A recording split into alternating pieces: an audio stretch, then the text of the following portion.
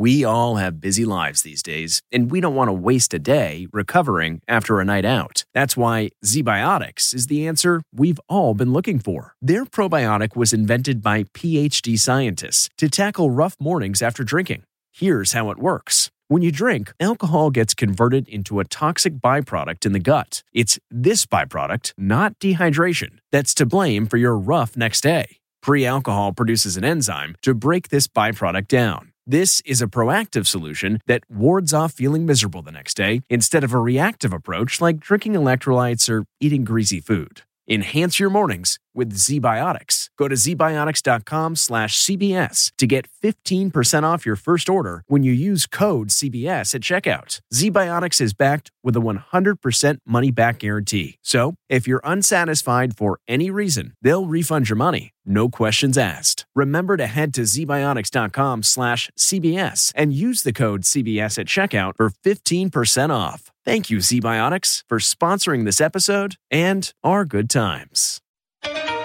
Tonight, the breaking news after that chaotic presidential debate. CBS News has learned there will be changes to the rules and format. And just hours ago, the president once again asked to condemn white supremacists. At the top of the list of possible changes, cutting off a candidate's microphone to limit the interruptions. With 2 more presidential debates to go, will President Trump and Joe Biden show up? Plus, who are the Proud Boys? And why did the president tell them to stand by instead of stand down? Deemed a hate group by the experts, now a topic on the campaign trail. I don't know who Proud Boys are, but whoever they are, they have to stand down. My message to the Proud Boys and every other white supremacist group is cease and desist.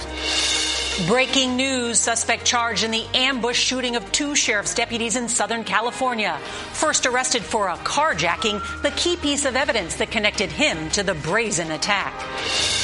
Wildfire destroys wine country. Tonight, why firefighters are fighting fire with fire. The race for a coronavirus vaccine. How one drug maker's announcement could shake up the president's hope for a vaccine by Election Day. Employment up in the air. Nearly 45,000 airline workers could lose their jobs at midnight as Congress fails to pass a relief bill. Fiery crash. A fighter jet goes down in flames after a midair crash. What caused it and how everyone survived. And tonight, remembering Helen Reddy. I'm woman. The voice behind an anthem for a movement. This is the CBS Evening News with Norah O'Donnell, reporting from the nation's capital. Good evening, and thank you for joining us. We're going to begin tonight with breaking news. CBS News has learned the Commission on Presidential Debates plans to issue new rules for the rest of this year's debates after Tuesday night's face-off between President Trump and former Vice President Biden turned into a farce. While the Commission has not formally voted on changes, an informed source tells CBS News members believe they need to act in the coming days after being inundated with complaints about a chaotic debate. Among the possible changes to the rules, cutting off a candidate's microphone if that person ignores the rules and interrupts another candidate or the moderator. Tonight, with 34 days left until the election, the candidates are back out on the campaign trail, even as President Trump tries to clarify his refusal to denounce white supremacy at the debate, along with a group known to support it. Well, we have a lot of new reporting to get to tonight. Our team of correspondents is standing by to cover it all. CBS's Ed O'Keefe is going to lead off our coverage tonight from Ohio. Good evening, Ed. Good evening, Nora. Biden's team says he'll be there for the next 2 debates under whatever rules the commission develops to try to contain the president's behavior. But the Trump campaign says you can't be moving the goalposts and changing the rules in the middle of the game. This new debate over the future of debates comes as many seem to agree. We've hit a new low in presidential politics. The individual mandate was the most unpopular aspect of Obamacare. I got rid of it. I'd like you and we will protect people with President, I'm the moderator of this debate, and I would like you to let me ask my question. After a debate full of insults and interruptions, more than 73 of them from the president, the Commission on Presidential Debates said it's time for a change. Don't ever use the word smart with me. The question is, radical left. Will you shut up, man? Listen, who is on your list, Joe? It's hard to get any word in with this clown. Issuing a statement today saying additional structure is needed to ensure a more orderly discussion at the next 2 matchups. I think it was just a national embarrassment. The chaotic debate followed Joe Biden onto the campaign trail today as he embarked on a 2-state train tour. Campaigning in tiny Alliance, Ohio, he took a few more uninterrupted swings at the president. Trump has no plans, no ideas, didn't express a single plan that he had about how he was going to move forward. Mr. Trump had a different take. I thought the debate last night was great. We've gotten tremendous reviews on it. The president was asked again today if he condemns white supremacists. He didn't do so directly, but did try to walk back comments about the Proud Boys, a far-right group that has supported white supremacist ideas. I don't know who Proud Boys are, but whoever they are, they have to stand down, let law enforcement do their work. He drew criticism, even from Republicans, for the way he talked about the group at the debate. Who would you like me to condemn? White supremacists and right Proud Boys, stand back and stand by. But I'll tell you what. Somebody's got to do something about Antifa and the left. They urged him to correct the record. I think he misspoke. I think he should correct it. If he doesn't correct it, I guess he didn't misspeak. I want to associate myself with the remarks of Senator Tim Scott that he put out earlier today. He said it was unacceptable not to condemn white supremacists. And so I do so in the strongest possible way. And today, Biden had his own message for the Proud Boys. Cease and desist. That's not who we are. This is not who we are as Americans. Now tonight, the candidates are in states that their parties lost in 2016. The president holding a rally in northern Minnesota, while that train trip took Biden through parts of Ohio and Pennsylvania, where he needs to boost his support. Nora? Ed O'Keefe, thank you. Let's get more now on those strict new rules the Debate Commission is considering issuing in the coming days, including cutting off a candidate's microphone. CBS's chief Washington correspondent, Major Garrett, joins us now. And Major, many are demanding this dramatic rule change. Can they do it? The commission can do it, Nora. It is empowered to set the rules for the debates, and they do that in collaboration with the campaigns. And they did that for the first debate, but those rules were quite obviously flouted. That gives the commission more leverage. Here's another technical point of leverage. The commission controls the audio feed. The networks handle the TV part. So in these negotiations with the campaigns, they can say, if you don't do what we want, we can cut your sound off. That is on the table. Whatever the commission decides, Nora, it hopes to inform the country in the coming days. And the next presidential debate is going to be a town hall on October 15th in Florida. So how's that going to affect this whole dynamic?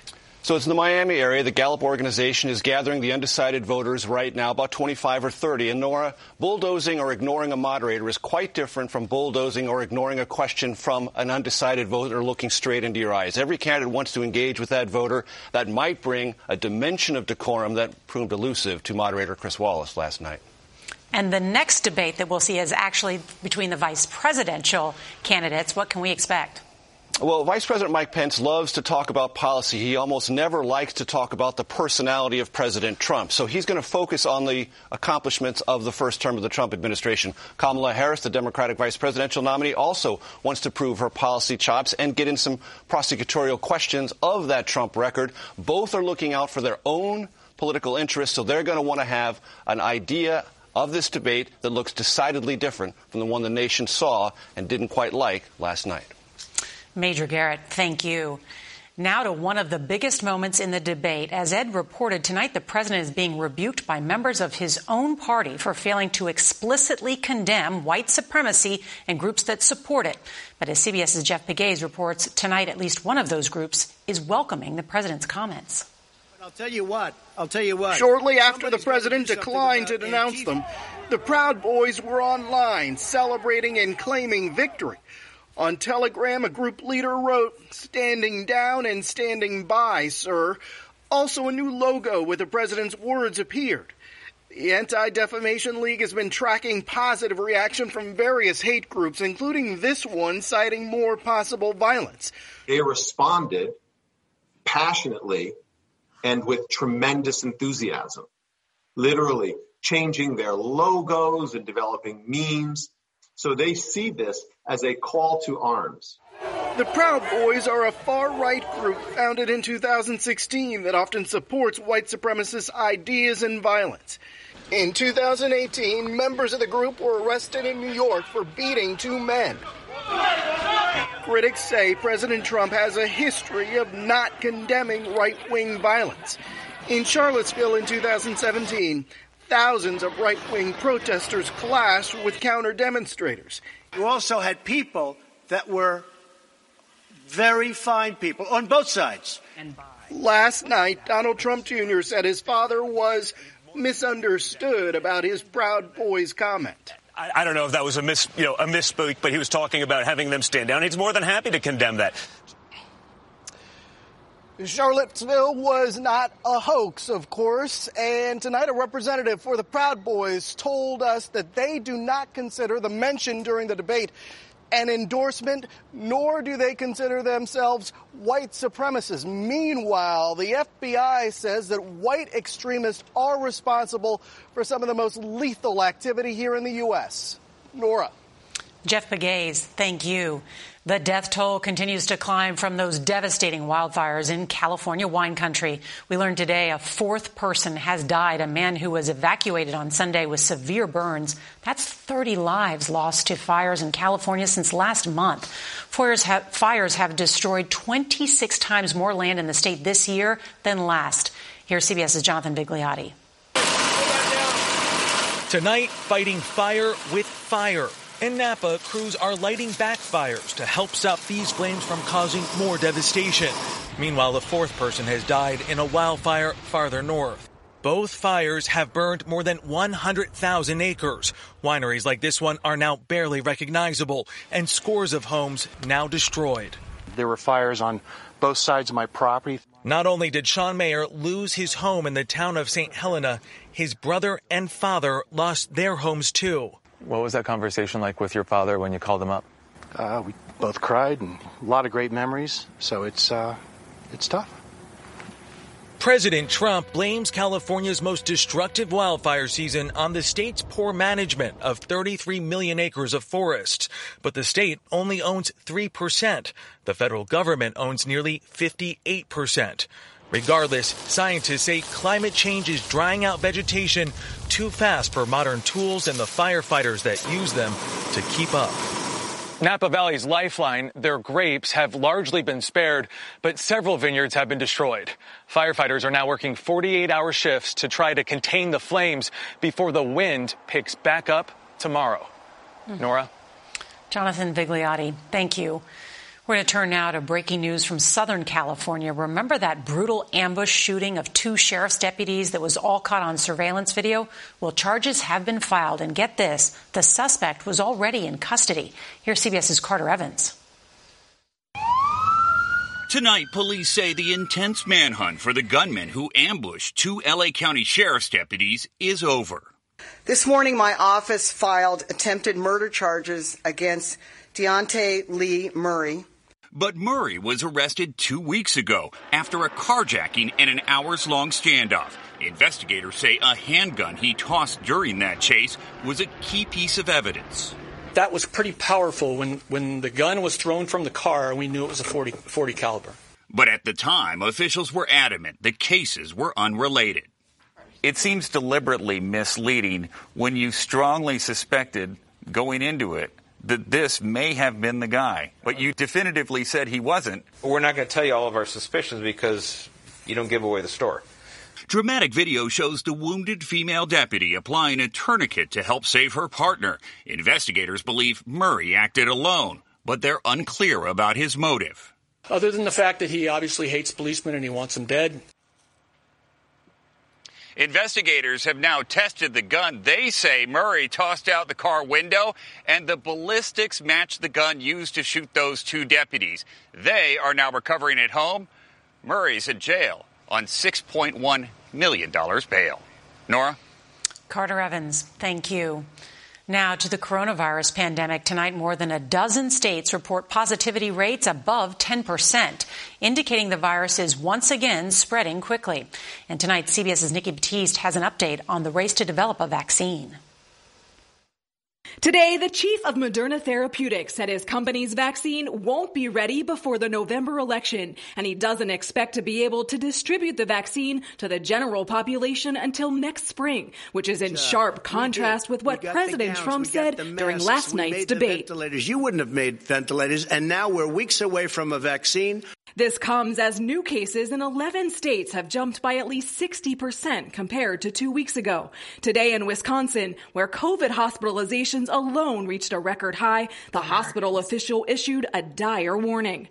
This pandemic is real. And while you may be one of the lucky ones who doesn't know anybody who's had COVID, I guarantee you will. New York City, once the epicenter of the virus, is also seeing a rise in new cases. Yet today, the city's restaurants reopened for indoor dining at 25% capacity. But that may not be enough to rescue some businesses, and many customers refuse to eat inside. I prefer outdoor dining because I'm afraid of COVID. Totally and completely. The owner of that restaurant told us that at 25% capacity, she can only seat 18 people. Here in New York City, restaurants are required to do temperature checks and keep cleaning logs. But Mayor Bill de Blasio says he may have to shut down indoor dining again if COVID cases continue to rise. Nora? Nikki Batiste, thank you. A judge today gave Kentucky's Attorney General an extension until Friday to release grand jury recordings in the Breonna Taylor shooting death. Daniel Cameron wanted more time to redact witness names. A member of the grand jury pushed to get the proceedings released, claiming Cameron misrepresented their deliberations. No officers were directly charged in Taylor's death. Tens of thousands of airline employees are about to lose their jobs when a federal aid program runs out at midnight. Congress has not been able to agree on a new relief bill. And it's not just the airline workers who will suffer. The effects will ripple throughout the economy. Here's CBS's Chris Van Cleve. Tomorrow, United flight attendant Annette Halla could lose her dream job to COVID. I love my job. The thought of losing it's really hard right now. She's not alone. About 45,000 airline employees are facing furlough or layoff. I can't really imagine not having a paycheck, and health insurance is really big. Between March and July, airlines shed roughly 45,000 jobs, but commercial aviation helps support another 10.4 million U.S. workers. That's 1 out of every 14 jobs, like the one 62-year-old Teresa Santucci lost. I'm basically squeaking by. She was among the 50-plus who worked on Alaska's In-Flight magazine, which shut down after the airline pulled it from their planes. A day later, we're all emptying out our offices. This Dallas business was left holding the bag. Tens of thousands of bags of nuts the airlines can't use. Business is down 80%. The pandemic is also devastating the airport parking industry, which employed about 12,000 pre-COVID. Lost business totaling $400 million and counting. In March, the ceiling fell. Our business just disappeared into thin air. Rob Chavez's family has owned Fast Park for 60 years. He had to lay off 60% of his staff. That's 540 people. DeJuan Roberts was one of them. Good morning. He was furloughed for nearly 4 months. What's that like? Bad. He's back working part-time, but that doesn't cover the bills. Chris Van Cleve, CBS News, Baltimore. So tough for so many people. We have some dramatic video of a Marine F-35 fighter jet falling from the air and crashing into a fireball Tuesday near Palm Springs, California. The pilot ejected and is being treated for injuries. The jet had collided in midair with a refueling plane, which made an emergency belly landing in a field. Luckily, no one was hurt. Jaws dropped in Paris today when Serena Williams dropped out of the French Open. She re-injured the Achilles tendon that she hurt in the U.S. Open. It was an abrupt end to Williams' pursuit of a record-tying 24th Grand Slam title. She says she's struggling to walk and that she needs time to recover. We wish her well. She was an artist who was strong and invincible and whose #1 hit empowered women all over the world. Helen Reddy died Tuesday in Los Angeles. She was 78 years old. CBS's Jamie Yuccas pays tribute tonight. Helen Reddy became a feminist icon, singing the unofficial anthem of the women's rights movement. Hear me roar in numbers too big to ignore. She won a Grammy for the song in 1973. And I would like to thank God because she makes everything possible. Reddy came to New York a single mom after winning a talent contest in her native Australia. She had dozens of hits, became a frequent guest on TV talk shows, and in 1977 starred as the lighthouse keeper in Disney's Pete's Dragon, earning an Academy Award nomination for Original Song. I'll be your candle on the water. Diagnosed with dementia in 2015, she never stopped fighting for women's rights. I am woman. In the beginning of her career, Reddy often repeated the words to herself, I am strong, inspiring the song that would later define her. Jamie Yukas, CBS News. You can just play it over and over again. On tomorrow's CBS Evening News, there's something incredible about this homecoming king and queen and their sibling bond that can inspire us all. And if you can't watch us live, don't forget to set your DVR so that you can watch us later. That is tonight's edition of the CBS Evening News. A reminder, stay positive and test negative. I'm Norah O'Donnell in the nation's capital. See you back here tomorrow. Look around. You can find cars like these on AutoTrader, like that car riding your tail. Or if you're tailgating right now, all those cars doubling as kitchens and living rooms are on AutoTrader too. Are you working out and listening to this ad at the same time? Well, multitasking pro, cars like the ones in the gym parking lot are for sale on AutoTrader. New cars, used cars, electric cars, maybe even flying cars. Okay, no flying cars, but as soon as they get invented, they'll be on AutoTrader. Just you wait. AutoTrader.